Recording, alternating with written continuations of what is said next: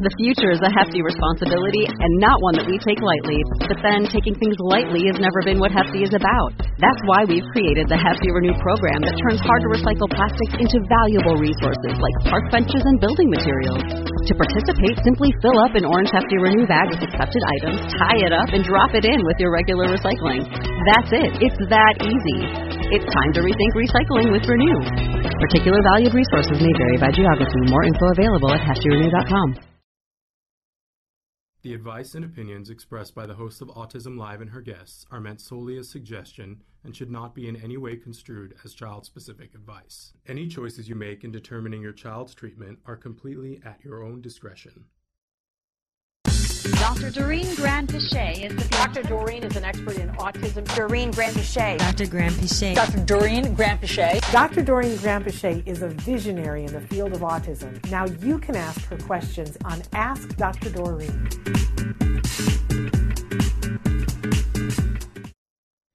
Welcome back to Ask Dr. Doreen. I'm Shannon Penrod, and I'm here with Dr. Doreen Grand-Pichet. This is part 2 for those of you who are watching live, or just part 2 if you're watching us on podcast, of a very special edition of Ask Dr. Doreen. Dr. Doreen Grand-Pichet, who's a true expert in the field of autism, is here with us. She's answering your questions live, and you can be writing in right now. Excuse me. And I'm going to have a coughing fit. But before I do that, we left off with a question. Excuse me. What about sensory processing, nonverbal autism ID, and ADHD unattentive? Any suggestions? Yeah. So I'll talk about that while you have a drink. Mute my microphone. So, all of these are a little bit different from each other and also have some similarities. So we're talking about ID, which is intellectual disability, which in the old days used to be called mental retardation, which essentially is just a kind of man-made measure of our intelligence, which again has to do with how we imitate from the environment and how we learn. Autism, which of course is its own thing and is a huge spectrum and has multiple different areas of that are affected, and then we're talking about ADHD, attention deficit hyperactivity disorder, and very specifically we're talking about the inattentive type, because with ADHD you also can have other types of that are hyperactive type, which is also its own thing, and you can also have ADHD combined, which is inattentive and hyperactive. And so, it's difficult sometimes to differentiate between inattentive form of ADHD and autism. And in the past, it used to not be allowed to actually diagnose both of those things at the same time. But it is now allowed to diagnose those, and the way I think it's important to look at the very specific diagnostic criteria for each one. When I look at a child who has just ADHD, even if it's inattentive type, hyperactive type is easier because you have a child who's literally climbing the walls and running around and extremely hyperactive. But when you're looking at inattentive type, the difference is that it's actually interesting. Thank you for raising it today, because I think the difference in inattentive ADHD as opposed to autism has something to do with the sensory input. And I'll talk about that a little bit, because I think children who have ADHD and attentive are kind of, their language ability is pretty average. Their ability to, if you sit them down and instruct them to, take a look at your eyes, your nose, your mouth, your whatever, they are kind of able to do it. It's just very difficult for them to do it because they get distracted by other stimuli, right? Whereas children with ASD, what you're seeing in the lack of attention is a little bit different. It's almost like they start out with a much more severe inability to pay attention and focus. And sometimes to me, it appears like they just don't have the sensory ability to do that. A lot of our kids on the spectrum have a hard time focusing, let's say, on your eyes, like just look at me, and no matter how hard they try, they can't. They're looking at the air in front of you. They're not able to focus both of their eyes, it's called binocularity, on your face. They will have issues and there'll be fleeting eye contact, and that's not the same as what you see with a child who just has ADHD. It's a little bit, it's quite different actually. A child with ADHD has a lot of other skills are intact. Their only issue is just being distracted. And the main thing with a child with ASD is that their other skills are not intact. They have a really hard time paying attention because they're not understanding language. Multiple sensory things in the environment will affect their ability to pay attention. And it's I think, in my opinion, it's a more severe disability in that sense. Well, NH wrote in and says, my 5-year-old son has few physical stims. He has some vocal ones, but he also often zones out, sometimes whispering, and won't respond at all for a while. When we ask, he says he's thinking about X or Y, often a very special interest. Is this the equivalent of a mental stim? Yeah, and it's totally fine as long as, so it's interesting. This is a great question because one of the things that our children sometimes have a hard time with is what's called set shifting. Yeah. So, and set shifting is the ability to switch a cognitive process on and off, or to switch from one to the other. And so I'll give you an example. Like I might, just for a moment, as we're doing the show even, my phone might light up and I'll see my daughter's name on there or something. So my brain activity will immediately go to what does Charlie need, right? Mm-hmm. And it'll just be a moment. And then I will set shift back to the questions that are popping up on my iPad, and I will be able to refocus myself pretty fast, right? Yeah. And I still have in the background of my head, in my mind, I need to address Charlie's needs, right? But it's now shifted to the background. And with our kids, you'll notice that sometimes when they're even when they're focused on TV, let's say, mm-hmm. and you call them, and this is not even just kids on the spectrum, this also happens a lot with teenagers and so on, and you'll call their name and they're just zoned out, right? They're just doing something else and it's almost like they don't hear you even. Yeah. And you get them to learn, right, either by shouting at them or they will lose an opportunity and then they'll learn whatever it is, but or you get in their face and you visually just get them back. And over time, we learn. It's one of those things that as adults, we shape ourselves. We learn how to set shift rapidly. And if your child was able to set shift, they would know that they can leave that thought behind and pay attention to your stimulus, whatever that might be, more rapidly. You can do exercises for this. So, you can do simple exercises, which are just, have the child engaged in an activity and then have a bell go off or call their name or just practice that activity. Another really good, there are several tests that we do for set shifting.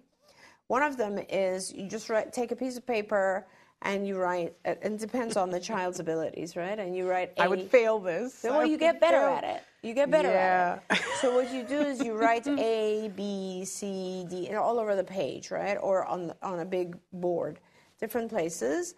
And then you also put numbers like 1, 2, 3, 4, 5, so on and so forth. You can do that, or you could do, you can do different types of stimuli, but that's the test, the basics test. And then what you tell the child to do is to go from A to 1 to B to 2 to 3 to C. If you understand what I'm saying, is you're forcing them to set shift between alphabet and numbers and progressively expand, right? And that's a hard activity, but the child gets better at it. Another type of activity that involves set shifting is where you write the name of a color, but in a different color. So, for instance, you will write blue in blue first, and then green in green, but then eventually you will write like blue, but using the color green. And when you and then you will give the instruction to the child, read blue, or tell me the color, show me the color blue, or tell me all the things that are blue.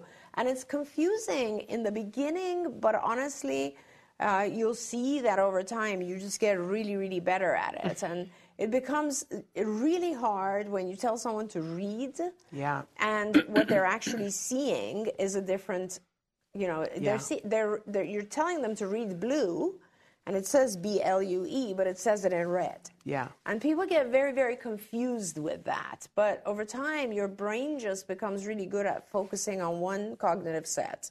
Yeah. And that helps this issue. They have all those apps that are like brain games. Oh, yeah. That have exactly that to work those. on that. And they recommend it for people of a certain age, to help keep mental acuity and things like that. I've never been good at set shifting. I'm much better at it than I was when I was younger. Yeah. But, one of the things in my marriage is that, I said that I loved my husband and that, he's amazing because my husband, like a lot of men, he works in the field of video games and he plays them. Mm-hmm.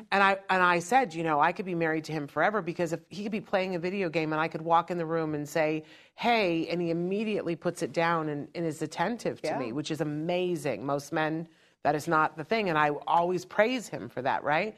I cannot do the same. If I'm sitting and typing and he'll come and say hi, and I'm typing and and he says, hi, baby. And finally I'm like, can you not see that I am writing? I cannot talk to you and write at the same, and I'm angry because my brain had to leave one thing to another to say hello, and now I lost my train of thought. Yep. And I say, I don't want to talk to you now. Yep. Leave me alone.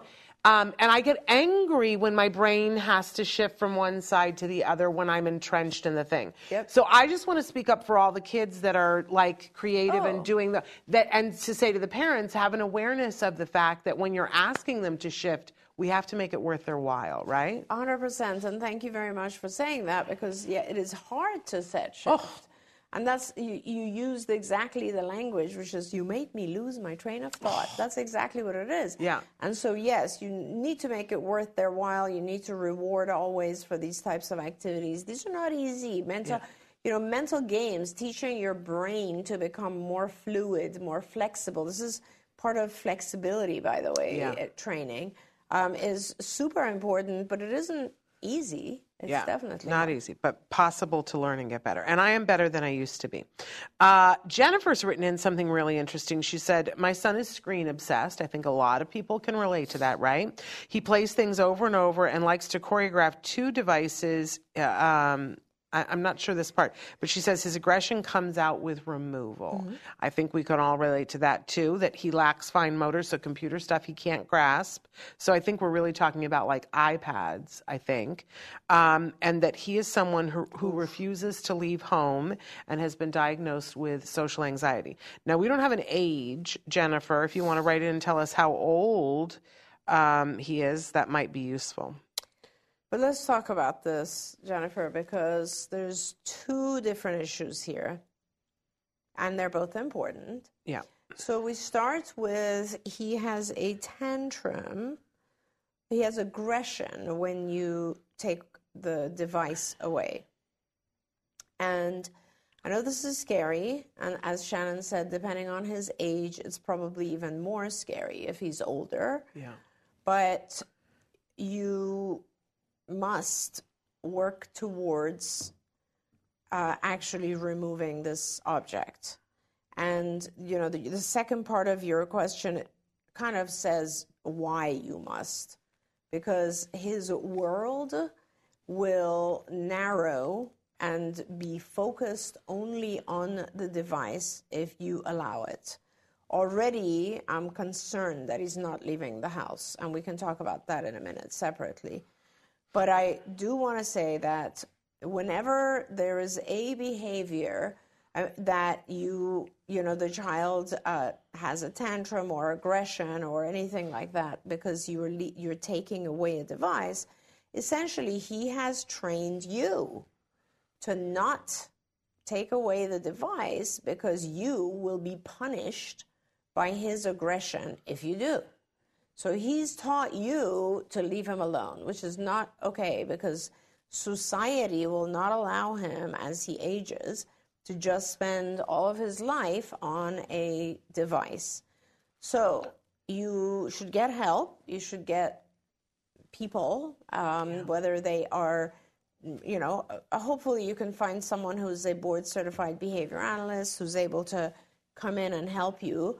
What they will do is a functional behavior assessment, which essentially says they will do a bunch of experiments and ask you a lot of questions, and they will come to the conclusion that he is tantruming or having aggressive behavior because he wants to avoid giving up his object, which is the device, right? And that is not okay, and they will teach you techniques such as, for instance, taking away the object, allowing him to have his tantrum while there is enough support that you can contain the aggression. That's why I want you to have support first.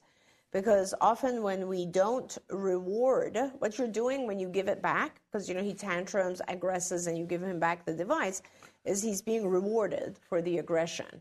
He's in his system, he's realizing, wow, that really worked. I aggressed, they gave me back the object I wanted. This is great. From now on, I win. From now on, what I'm going to do is whenever they take something away that I don't want them to take away, I will hit, and I'll get it back. That's it. It just has happened. There's no blame in this. I'm not blaming you in any way. This just has happened over time, and it happens frequently with our kids. The issue is now we have to teach him the opposite of that, which is that if you aggress, you're not getting back this object. But if you ask nicely, you might get it back, depending on what time of the day it is or how much you've already had it. So essentially, the way that it works is that it starts with taking the object away and allowing the individual to have a massive aggressive or tantrum fit without aggressing. That's why you need multiple people there to protect and to make sure that you are safe, he is safe. The aggression will increase, that's called an extinction burst, and it will decrease because he will realize this is not effective anymore. And once he realizes that, you can actually have him come and say, I'm calm, I want the device again, and then you can allow it for a short period of time. It's all about being fair, so it's really all about moderating and making sure that our kids have the things that are meaningful to them, but not when it interferes with the rest of their lives. My kids and Shannon's kid, I don't know if he still does, but my child still, who is 23 years old now, still loves to play games on a computer, video games, but he will do it literally like from 10 to 11 o'clock at night, and that's it, right? It doesn't interfere with his day. There's no way he would be doing that during the day. It's just his recreational activity, and he gives it a specific amount of time. If he was doing it during the day, I would be on his case because he wouldn't be going to work or school or all the other things that he has to do or leaving the house, right? I mean, these things can become so dominating that we will do nothing else but this. That's when it becomes an addiction. It's like everything else that we do beyond control, and it needs to be controlled.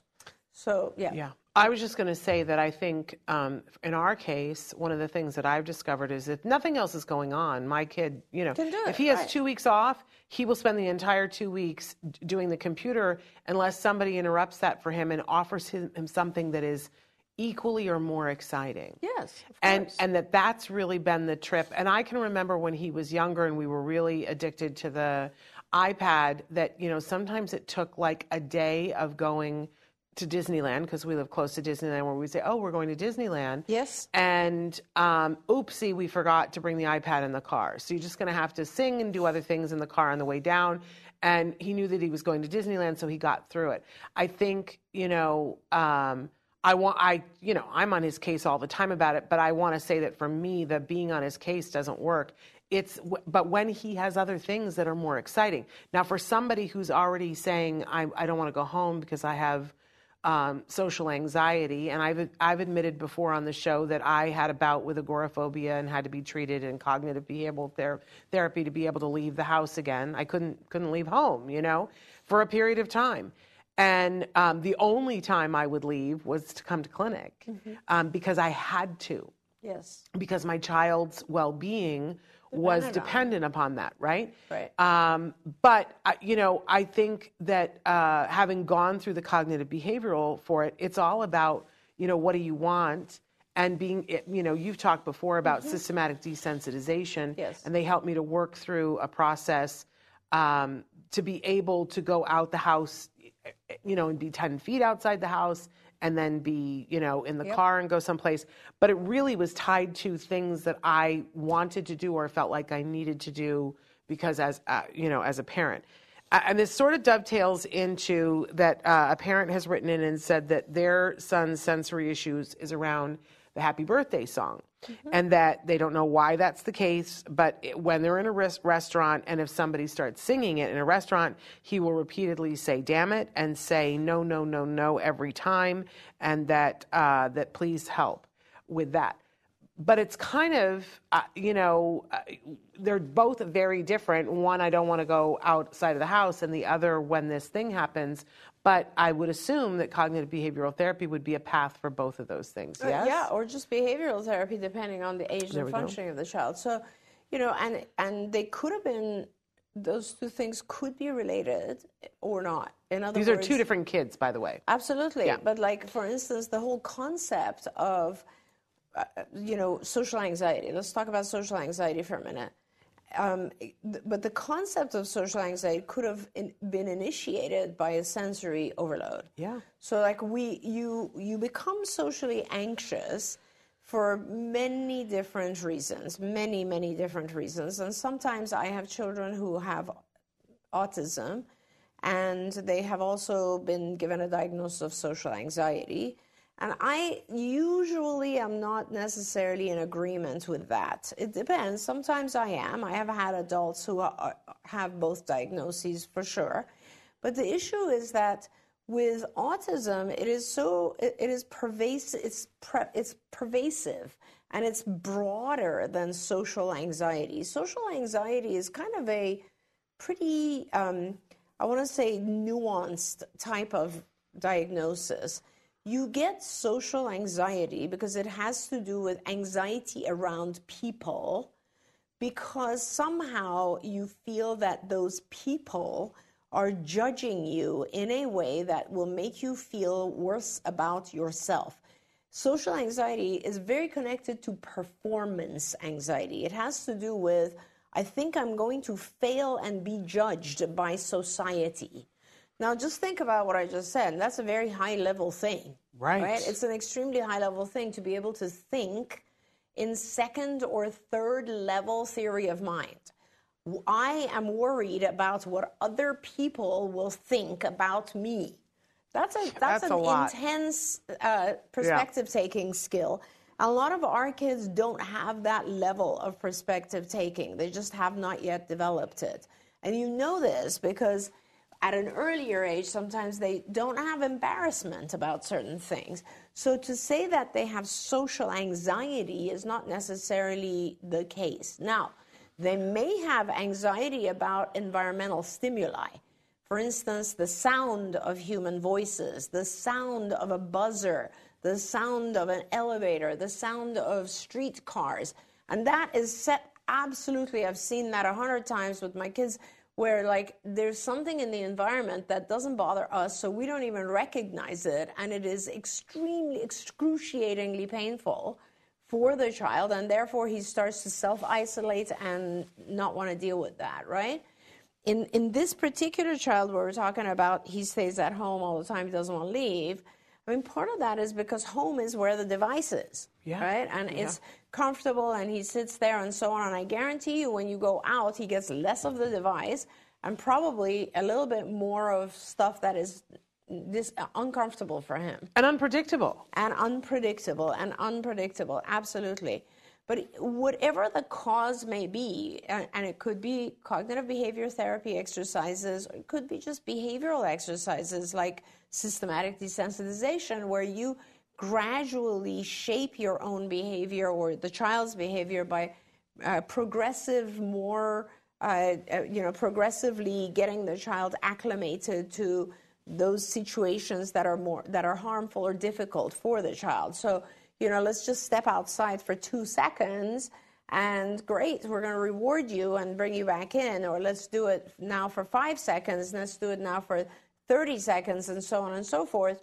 Or it could be with systematic desensitization, you go outside and then you pair that with relaxation or thoughts of things that are calming, so that you gradually can tolerate more and more of the thing that is bothering you, whatever it may be, a phobia or a sound or a social anxiety, whatever it may be. But it is important to deal with it, is what I'm trying to say. I cannot tell you the number of people that I have met who had agoraphobia, which is really the anxiety of going outside your home. Yeah. And it's debilitating. Oh, yeah. It's not a good life. You do not want that life, because your anxieties become higher and higher the more you spend time in the home. It's a really bad cycle, and you start to just feel more and more anxious, and then gradually you develop obsessive compulsive behaviors in the home, and it just becomes debilitating. So, wherever you are, if you're not able to be a part of society, you need ways to start practicing that so that you can get there. But I think, having something really worthwhile to leave the house. It's all about reward and reinforcers. And in terms of the happy birthday, I do want to acknowledge that they said that the dad, who is now deceased, would spank the individual for saying the no around the birthday song being played in a restaurant. And I'd love to hear your thoughts on this, but I do want to say that, I think most people are trying to do the best that they can, but there's been a great deal of stuff that's been misunderstood over the years. Yes. And that when in my era, if somebody behaved in a way that was not what was expected, we got spanked. In my family, we got spanked. I love the phrase that Maya Angelou always would say, is that when we knew better, we did better, right? And I hope that people that are watching this show acknowledge that now we know that when somebody is having a sensory reaction to something, that we would not do any kind of a thing that would be add on to the stress of that. Yes. But if somebody didn't know that at a time and a place, then, I think that's sad, and that's unfortunate for that individual, because they have to deal with the repercussions of that, knowing that they were hit as a result of that. And I would rather focus my attention on helping that individual than the recriminations of the person in the past. Because I'm sure that they meant well. Yep. I got spanked, and I know that my mother loved me and my dad loved me, but that was what they thought was acceptable. Yep. And it wasn't helpful when I got spanked. But spanking someone for having a reaction to a sensory thing, I believe, is not helpful.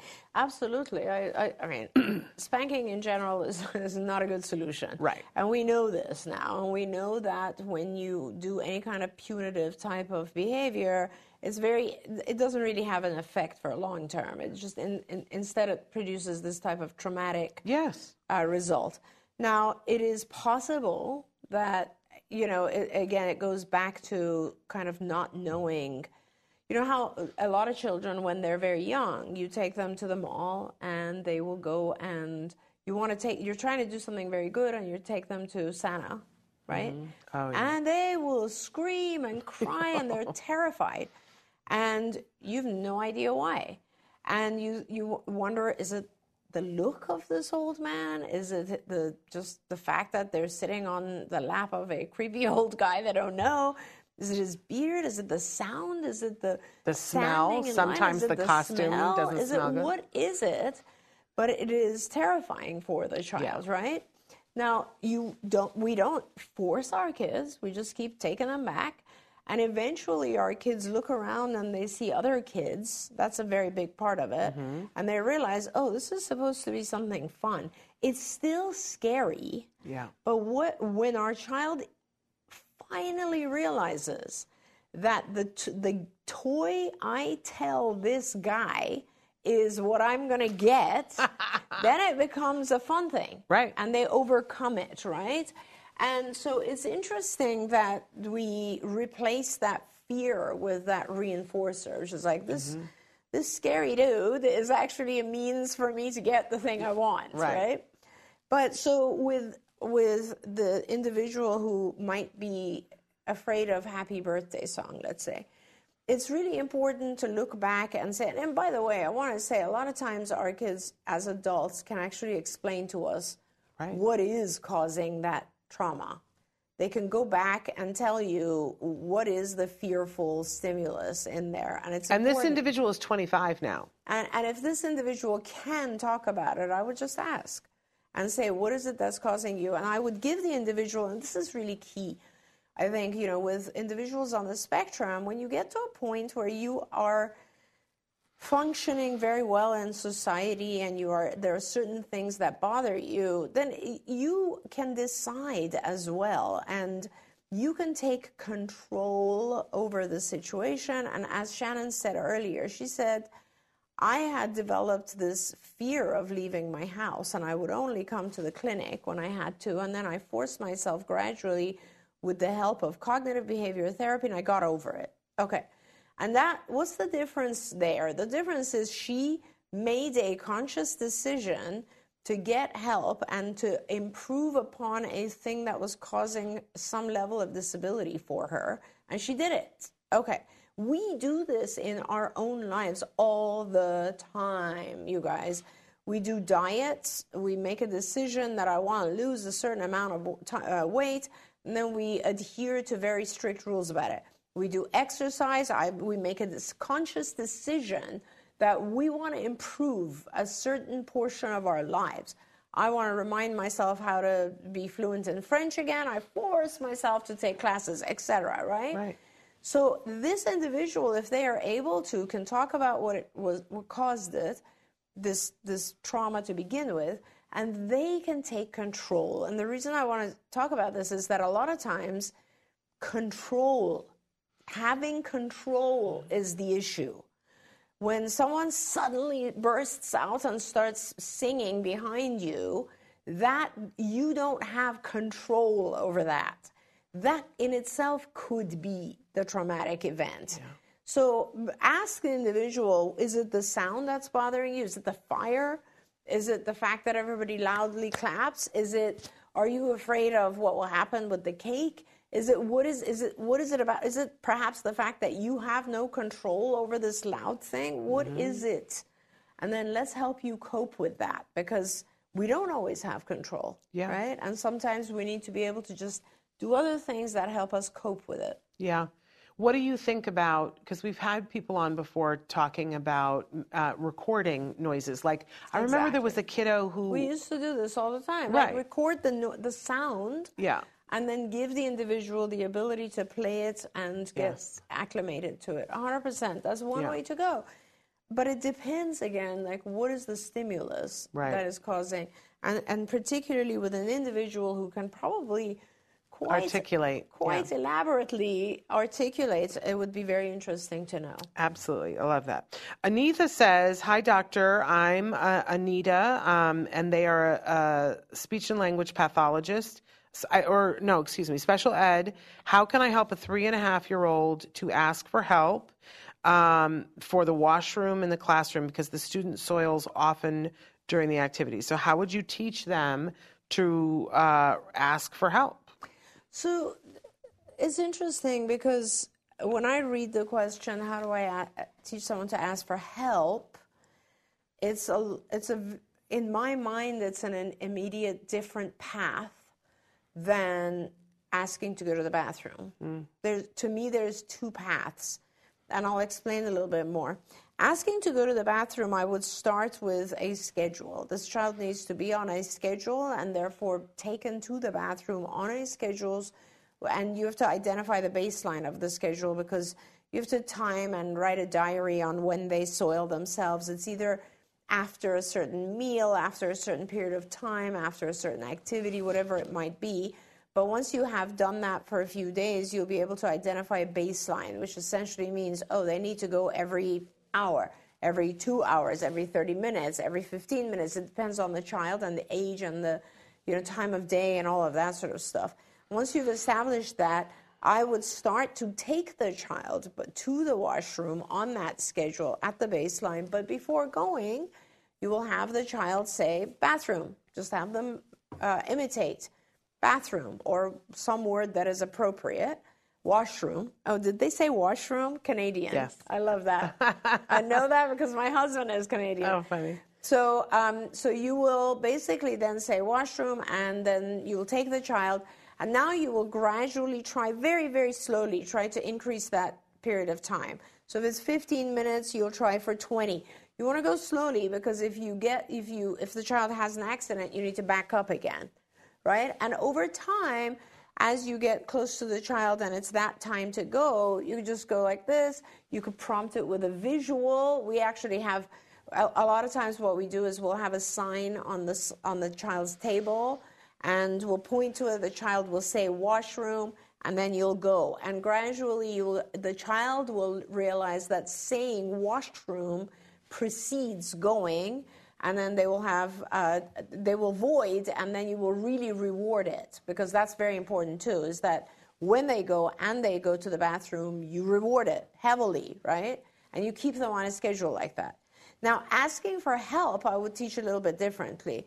I would actually, the way that we start that, because you can ask for help for a multitude of things, right? And so one of the ways that we start that is to have like a jar that is very, very difficult to open, like a pill box that is child-proof. And you have things in there that the child wants. For instance, there are big jars that are meant for this. And the child can't open it, and then you will sit with the child and prompt them to give it to you and say, help. And then you will open it for the child, and then the child realizes, whoa, this is a very powerful word. When I say help, they come to my rescue. They give me this item that I wanted. There's so many other things that a child might need help for. For instance, an object that is out of reach, or there's so many different things. And then that label of help will be something that you can prompt the child to say every time for those different scenarios, but there's going to be a lot of them. And also remember, you can always use visual stimuli, like for instance, a board that has the word help on it, right? I mean, using a picture exchange system is very helpful when you have words that have multiple use, like help. So. I want to get to Suyan's question because they've written in many times. Hi, I'm Suyan. My 3-year-old son had severe vocal stimming, did it every 5 minutes, and it suddenly disappeared. After 2 months of severe vocal stimming, his pronunciation was getting so bad. Do vocal stimming, is it related to language skills? Could I explain my son's vocal stimming as the regression? Do you have any ideas why it disappeared suddenly? And thank you. My first question is, did other language skills go away when they stopped vocal stimming? Or did other language skills increase? Exactly. And my other question is, have you had his hearing checked? Because a lot of times vocal stimming is something that we do in order to hear it. And so I would want to make sure he doesn't have an ear infection or something else with his hearing.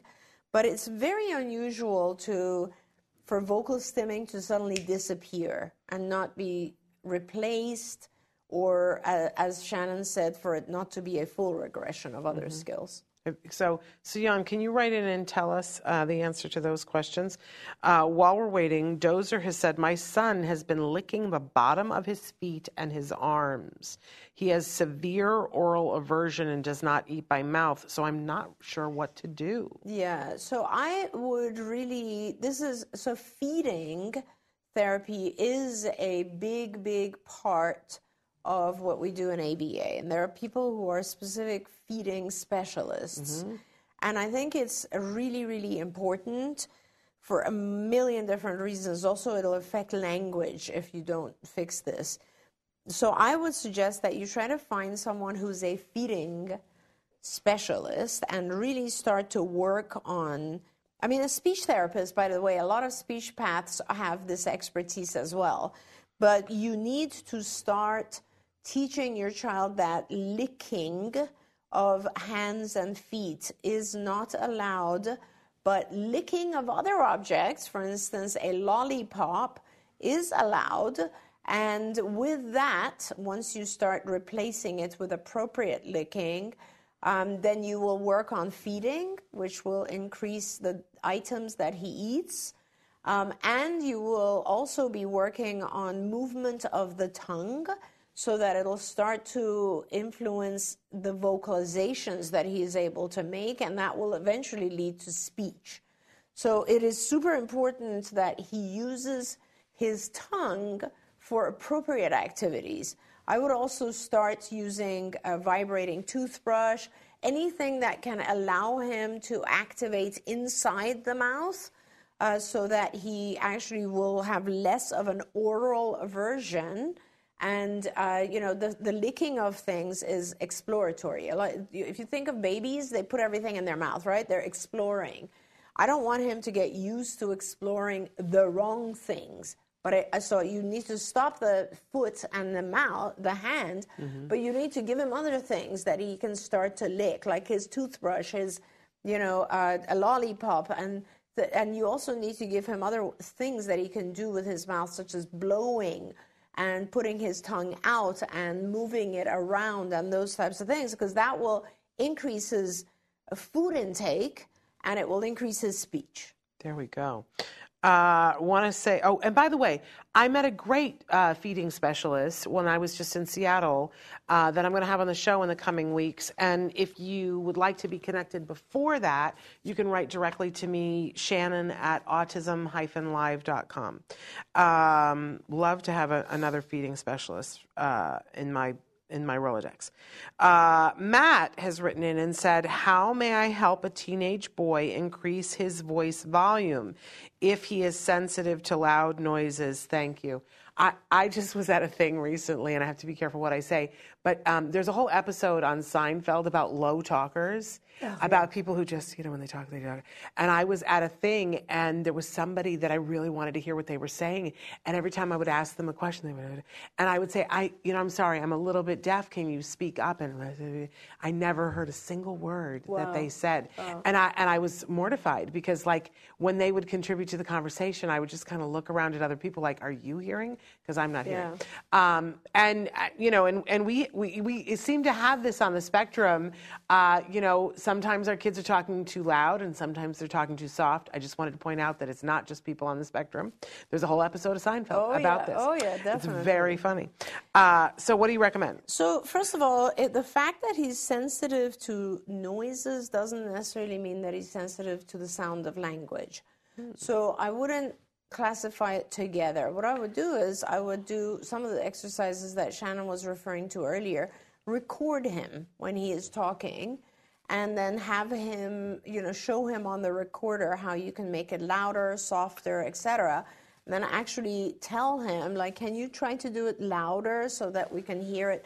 One of the things we do for loud is you're in the other room and you'll ask a question and the child has to respond, and you'll just be saying, I can't hear you, and he will respond. Now, if he is extremely sensitive to the sound of his own voice, then that is an issue, and he will just be a more soft-spoken person. But I think it's important, the message that you're trying to get across is that if he has things he wants, and you will, be in his presence and he'll ask for something and you'll give it to him because you heard it. But if he wants an item and you're in the other room and you can't hear it, he won't get the item. And that will give him the message that he must be louder. For instance, he may also want to go outside and you won't hear it. So you need to be pretending that you don't hear his requests.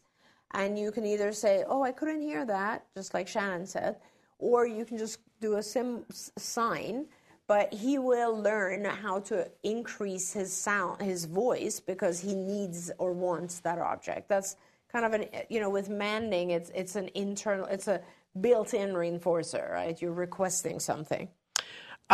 Marianne wants to know, does hug therapy help with kids with ADD and ODD help regulate their emotions when they're frustrated and angry?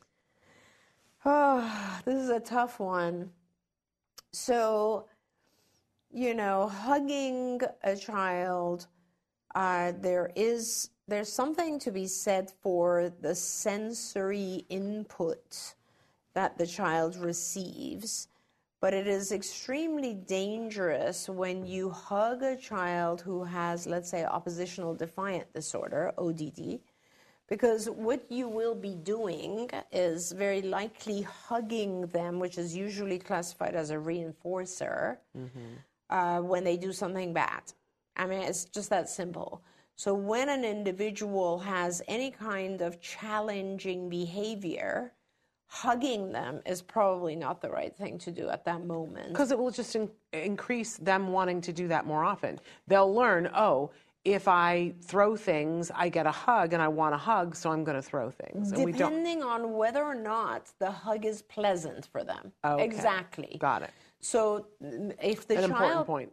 If the child, reinforcers in ABA are defined not as whether or not they're pleasant, but they're defined as whether or not they increase the behavior that just preceded them. Because something might be very reinforcing to me, like a hug, but might be aversive to you, True. Which is you don't like being hugged.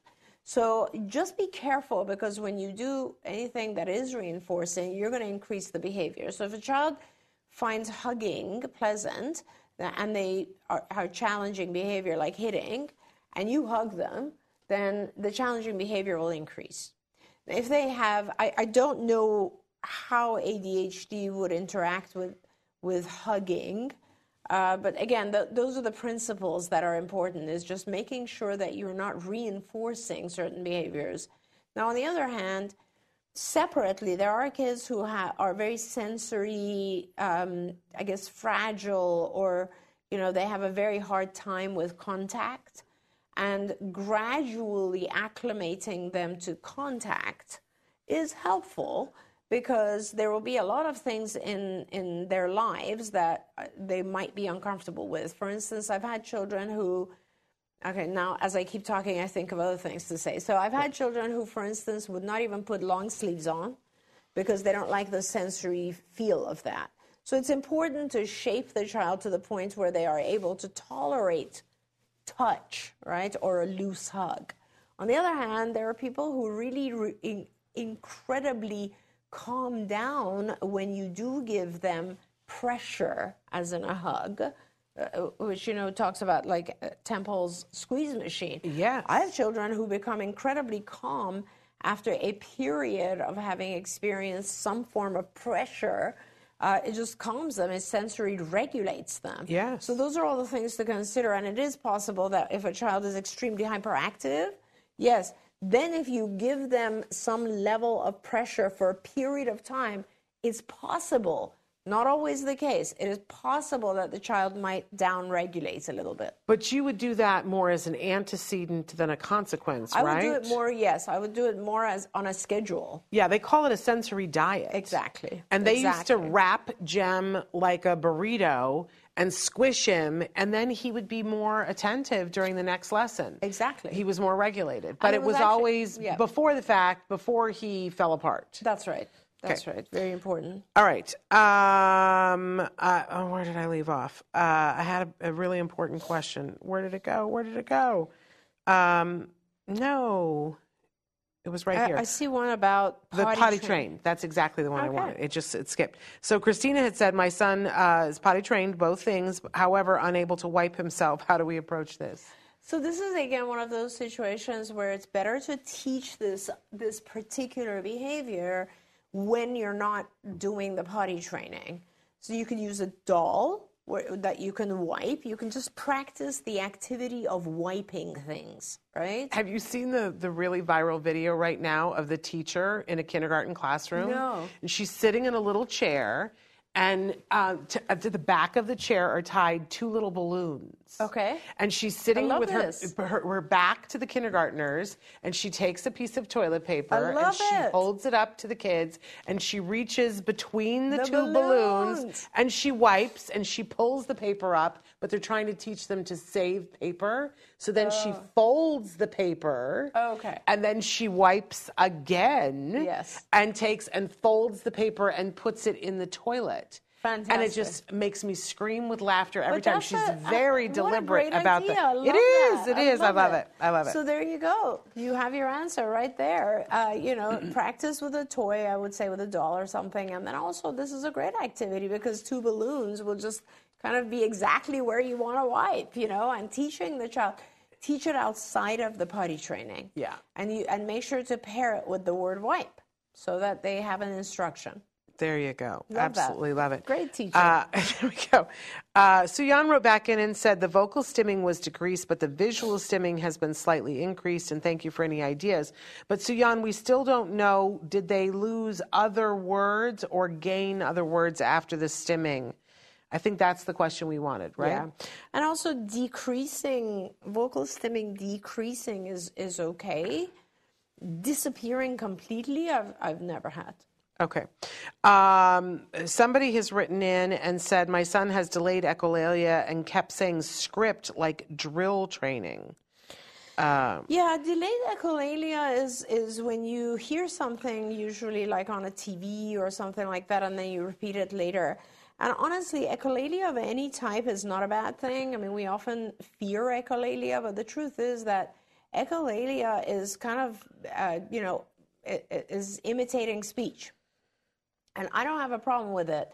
Delayed echolalia can be difficult, but it is often the child trying to interact, but they're just not introducing the interaction appropriately. So they're just kind of repeating something they saw on TV as opposed to saying, on TV, on this show, so-and-so did this, and then the rest makes sense. So depending on what the issue is here, maybe you can just allow the delayed echolalia, but have your child introduce it and say what it is before they repeat. Okay. Now I'm going to cough, so I'm going to have some No, water. do it. Dozer's written in a lot more information about what is going on with the oral aversion and the feeding issues, because there were medical issues, extreme preemie, and doesn't really understand hunger because he was being fed through a tube. Yes. And they've also had some people who weren't real helpful, and maybe there was some misdiagnosis going on, and they're still concerned about gaining weight, and he's 7 years old, and that they tried the vibrating tool, but that really is what brought on the severe oral aversion. Yeah. But I'm thinking, and tell us, Dr. Graham-Piché, I just had incredible deja vu too. I'm thinking that working with a different feeding specialist at this point is really one who's a behaviorist. Absolutely, and you are right in that. So again, two things. One is the vibrating tool might have been too overwhelming for your child at that time. And perhaps you need to start with something that is a little bit less overwhelming and give the child a little bit of control.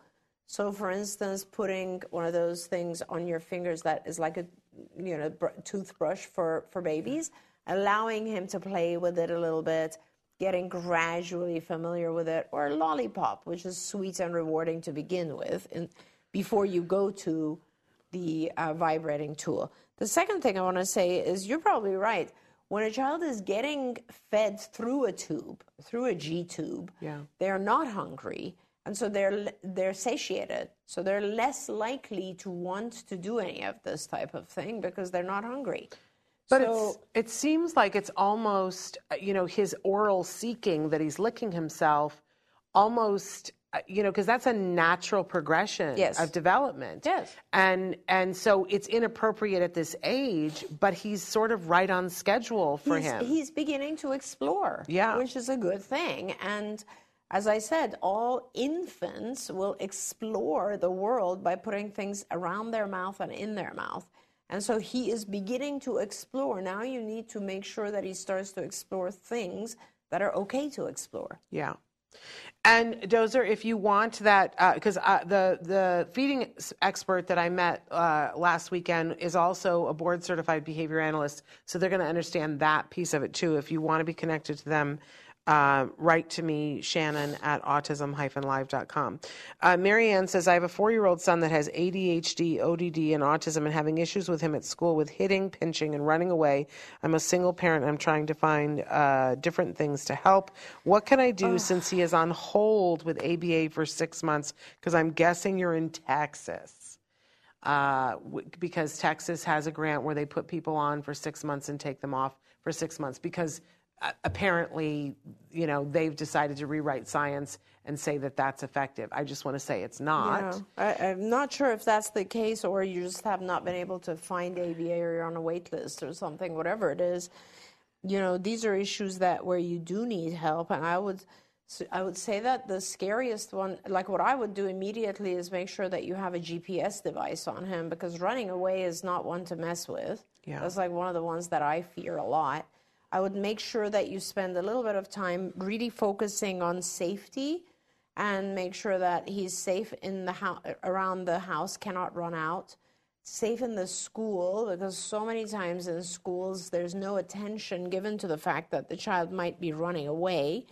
And then I would educate myself when I'm waiting for ABA. I would really start to learn more about challenging behavior, and when our kids hit, the function of behavior. That's where you want to really focus on. And I believe if you look online and you look for lessons in ABA, you will find a lot of different online resources. IBT, or Institute for Behavioral Training, is one of them, but I'm pretty sure there's a lot of resources out there. And these are short very short modules, like 7 minutes, 10 minutes, 30 minutes, and so on. And they teach you why someone might hit, why they might do aggressive behaviors, and they also teach you how to handle that depending on the why. The reason helps us identify the intervention that we're supposed to do. Yeah. So that's how I would spend the time, honestly. There you go. And so many people are writing in and saying thank you so much. No, we don't. We don't have more time. We went a little over with the last one, so I'm just going to go over a minute here. Sure. But I do want to say, I think that's all the time we have for the questions, and we almost got through all of them. Yeah. So I apologize. And we had others that were written in. There's never enough time. But I do want to say thank you to all of you for being here. And, we're going to be back live tomorrow with a great show that I know you guys will thoroughly enjoy. But I also want to take a moment to say a couple of things. First of all, if you haven't already, please follow us on, you can subscribe to the YouTube channel. And that way you can hear important information about what's upcoming. Like in the future, we might do more of these 2-hour shows, and you'd want to know about that. And that's a great way that you can be up on what's happening.